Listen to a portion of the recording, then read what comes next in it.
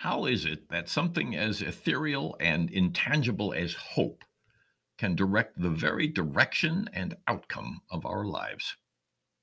It turns out that our senses of optimism and expectation hang by its slender thread, and we are all, indeed, creatures of hope. My hope is that this essay somehow resonates with you. If it does, that means you will recognize its observations in your own life and perhaps regard them in a new way. If it doesn't, then maybe I've chosen a topic worthy of your listening, for hope is a most essential thing. Hope is at once the most powerful and yet fragile of the emotions. It is capable of motivation and power to alter lives, changes in governments, solutions to medical mysteries, the saving of endangered species, or even the chance at love with a certain someone, have been driven, in part, by the hope that the objective could be achieved. Conversely, the lack of hope is a death knell for whatever is being lost to despair. Even when driven with ambition and vision, lack of hope stops the spirit. Hope is healing. Even in the face of dire health circumstances, patients are both taught and encouraged to summon their hope for healing. In the face of progressive or chronic illness, hope may be the only intervention we have for facing another day, summoning the courage to stay engaged, to laugh, to love. When all of the other ties to what we knew as normal life are broken, hope is the lifeline to restore a sense of desire for experience, for learning, for dignity, for life itself.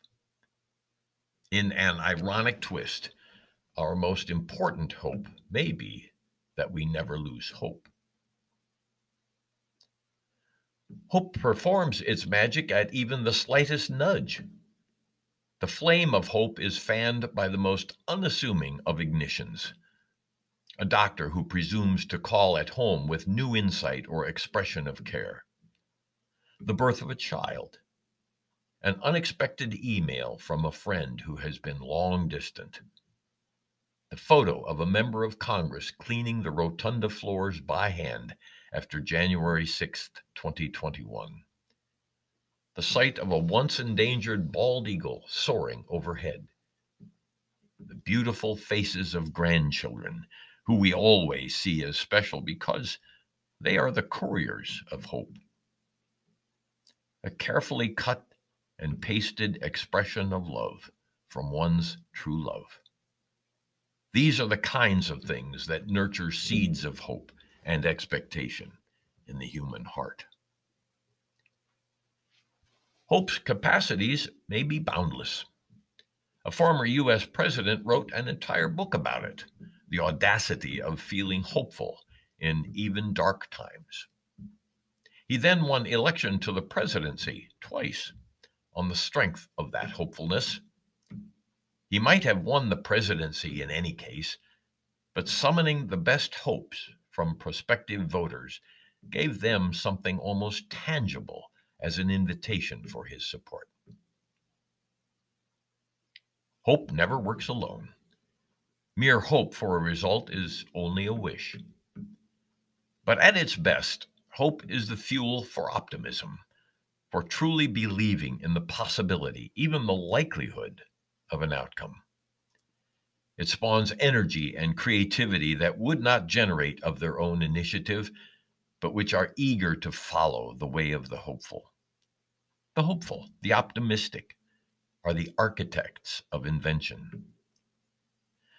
But the hope reservoir needs frequent restoration because it has so many demands placed upon it.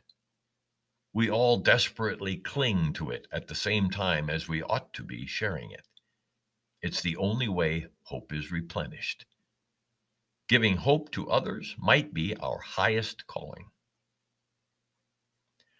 Hope grants to us the strength to endure, to continue whatever battles have beset us. It is a gift well received and even better given.